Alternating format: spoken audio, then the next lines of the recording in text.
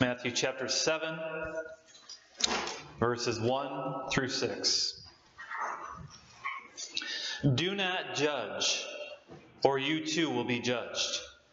For in the same way you judge others, you will be judged. And with the measure you use, it will be measured to you. Why do you look at the speck of sawdust in your brother's eye and pay no attention to the plank in your own eye? How can you say to your brother, "Let me take the speck out of your eye," when all the time there is a plank in your own eye? You hypocrite! First, take the plank out of your own eye, and then you will see clearly to remove the speck from your brother's eye. Do not give dogs what is sacred. Do not throw your pearls to pigs. If you do, they may trample them under their feet and then turn and tear you to pieces. Thus ends our reading of God's inerrant word. May all who hear it be able to see clearly.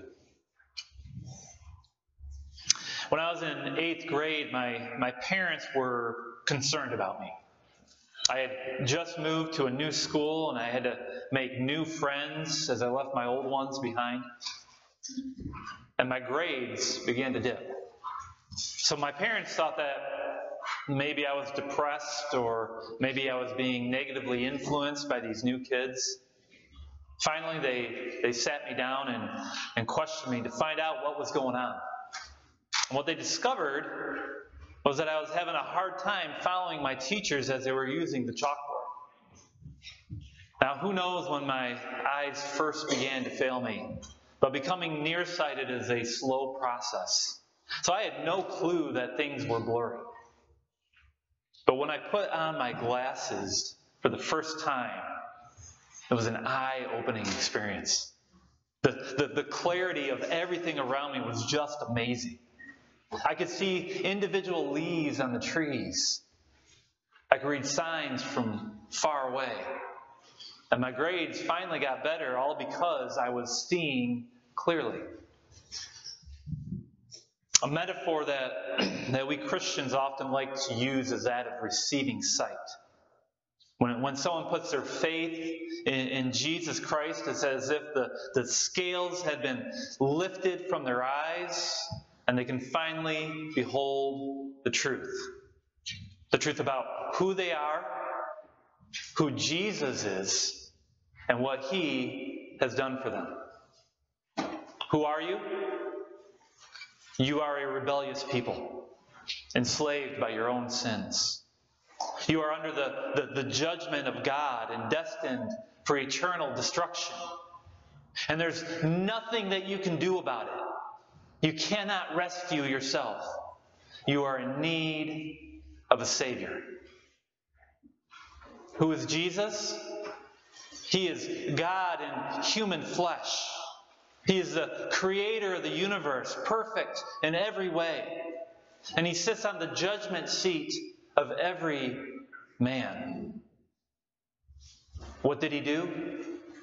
He lived the sinless life that you could not. He then died on the cross, paying the penalty for your sins.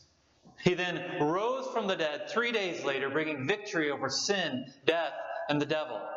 And He gives you this victory, this life everlasting, if you will simply turn from your sins and trust in Him. This is the simple gospel message.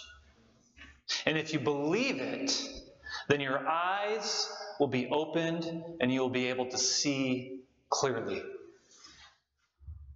What does this have to do with our text for today? What does the gospel message have to do with not judging? Everything. Look again in our first verse. Do not judge, or you too will be judged. This is probably the most quoted Bible verse by atheists. And it's probably the most misunderstood by Christians.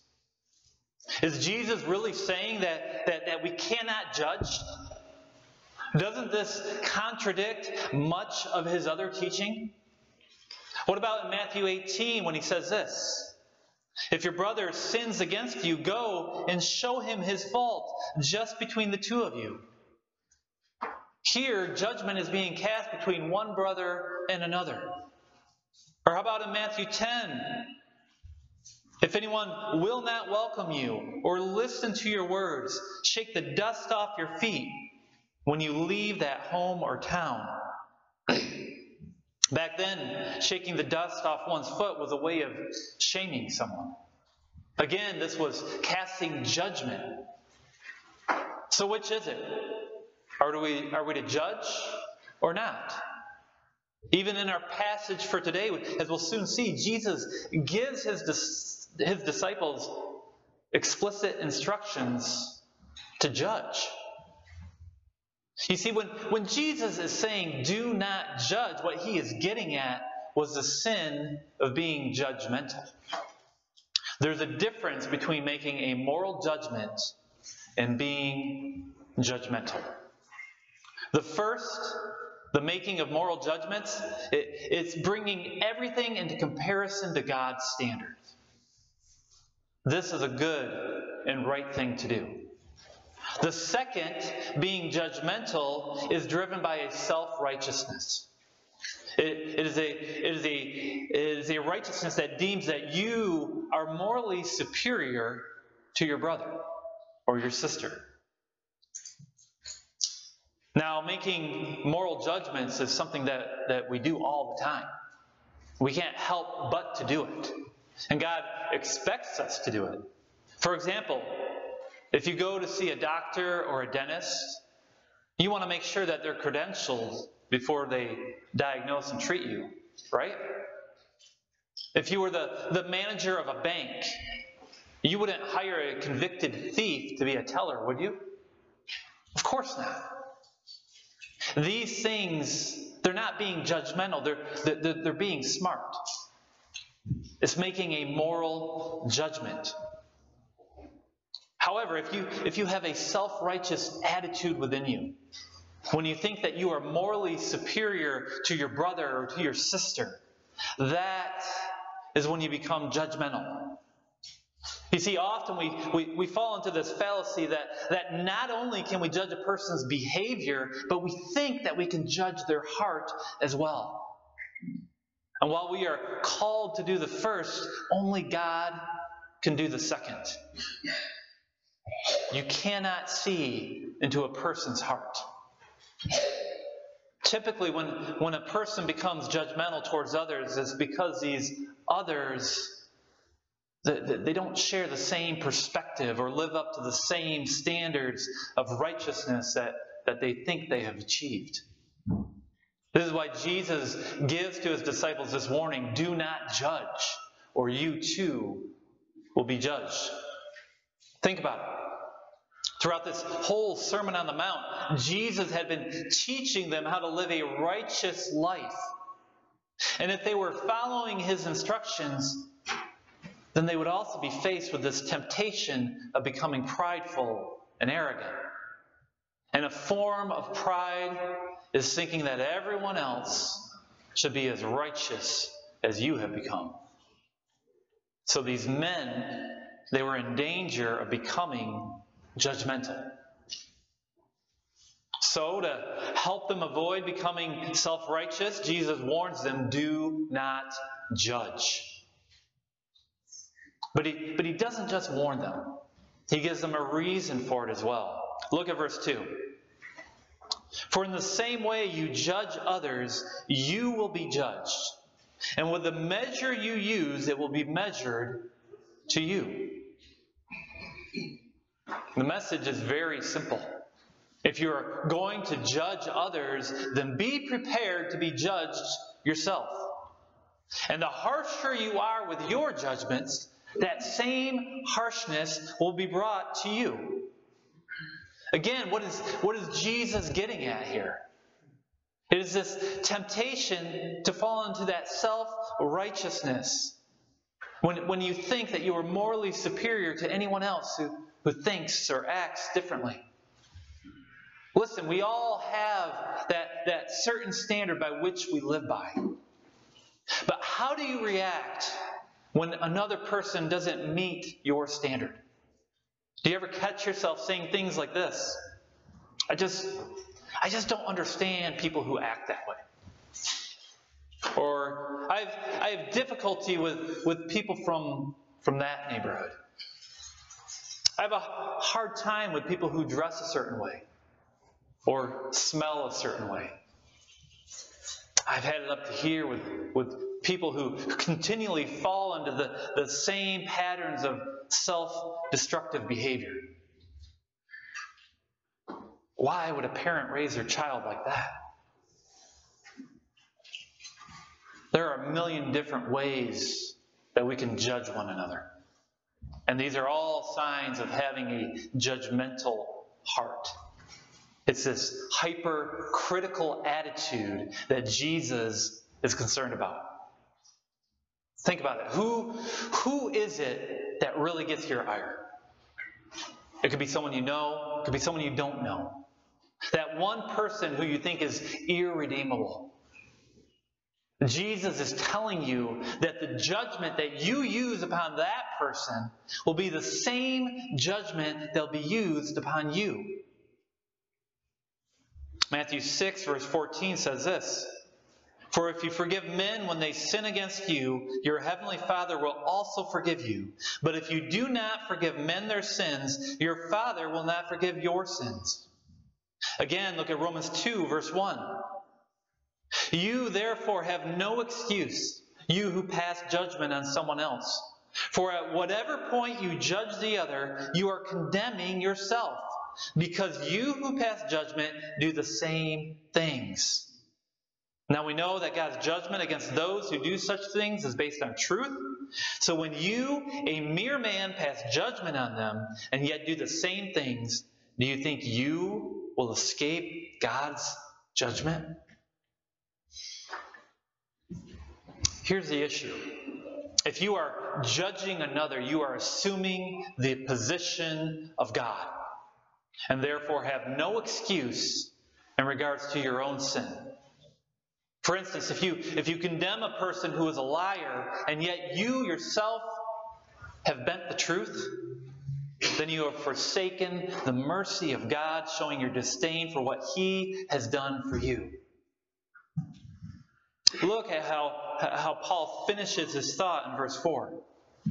"Or do you show contempt for the riches of His kindness, tolerance, and patience, not realizing that God's kindness leads you toward repentance?" Part of living this kingdom lifestyle not only means developing a heart of forgiveness for those who have wronged you, but it also means having both concern and care for those who are not living their lives according to God's will for them. And Paul is reminding the reader that it is not judgment that leads to a changed heart, but compassion and love. It's God's kindness. And this is exactly what we see in the illustration we're just about to read. Look at Matthew 7, verse 3. "Why do you look at the speck of sawdust in your brother's eye, and pay no attention to the plank in your own eye? How can you say to your brother, 'Let me take the speck out of your eye,' when all the time there is a plank in your own eye?" The imagery here is a bit comical, don't you think? I mean, picture this man. He's walking around with this large beam of timber sticking out of his eye. I'm sure he could barely hold it up. He then goes over to this other man. He's got to support his beam, and then he's trying to remove this tiny little speck out of the eye of that man. I can imagine the second man's frustration. His head was probably being bumped around by that plank as this first man was trying to take that little bitty speck, trying to get the closer look at the particle of sawdust. I mean, the irony is thick here, isn't it? It's cartoonish. It's like something you would see on Bugs Bunny. Christ is using hyperbole to get His point across. And His point is this: the sin that we see in others is minuscule compared to the sin in our own life. How easy it is to find fault in another while ignoring one's own transgressions. According to Jesus, this is the epitome of hypocrisy. Look at verse 5. You hypocrite! First, take the plank out of your own eye, and then you will see clearly to remove the speck from your brother's eye. Now this is interesting. For here we see Christ commanding us to make two judgments. The first upon ourselves, and the second upon our brother. He's not calling you to be judgmental, but to make a moral judgment. The responsibility for removing the speck is still upon you. But you should only do so if you have first taken the time for some self-reflection. Just like the mirrors that Jeff handed out to the kids. We need to look at ourselves first. You see, you won't be able to truly help a brother or a sister in need unless you can see clearly. That means repenting of your own sin and clinging to the grace and mercy of Christ. Let me ask you, do you see yourself as sinful? Do you understand your need for a Savior? Do you realize that in your own strength, you come up short? Dear friends, once you understand the depths of your own depravity and the cost that was upon your head for Christ to redeem you at the cross, only then will you be able to see clearly enough to help another overcome their sins. What Jesus is calling you to is to repent, allowing Him to pull that plank out of your own eye. That way, when you go to your brother, you can go with gentleness, a soft touch, if you will, in order to remove that tiny little speck without injuring the eye of the other man. So you don't ignore another's sin, but you bring to it grace and mercy, that same grace and mercy that was shown to you as you aid your brother in removing their speck. And you can only do this if you have experienced the forgiveness that comes through Jesus. This is why the gospel is so vital for this passage. Because true judgments must be filtered through the cross of Christ. But there will be times in your life when even a soft touch will be unwelcomed. Look at verse 6. But do not give dogs what is sacred. Do not throw your pearls to pigs. If you do, they may trample them under their feet and then turn and tear you to pieces. When I was a new believer, this verse confused me greatly. I had no clue what Jesus was talking about. But when you put it in the context of the passage, things become clearer. And what we see here is that Christ is calling us to make a third judgment. While we are to correct ourselves and we are to help our brothers with their own sin, Jesus calls for discernment as well. In first century Jewish culture, the dog was seen as vicious and the pig was seen as unclean. Jesus is drawing a word picture here of things that are detestable and violent.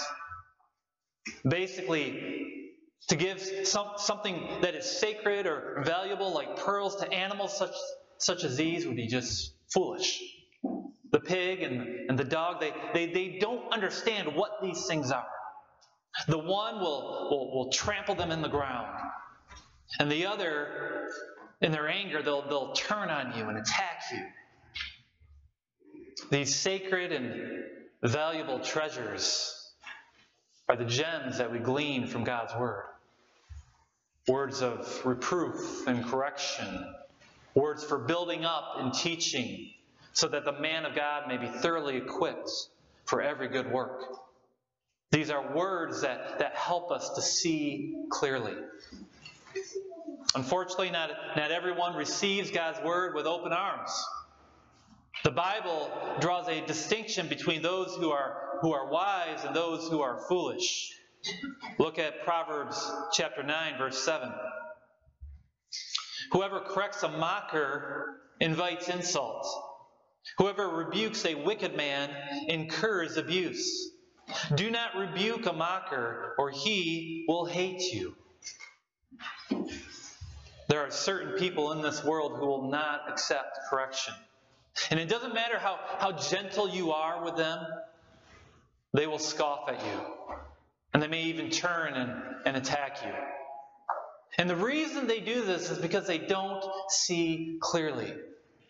They don't understand.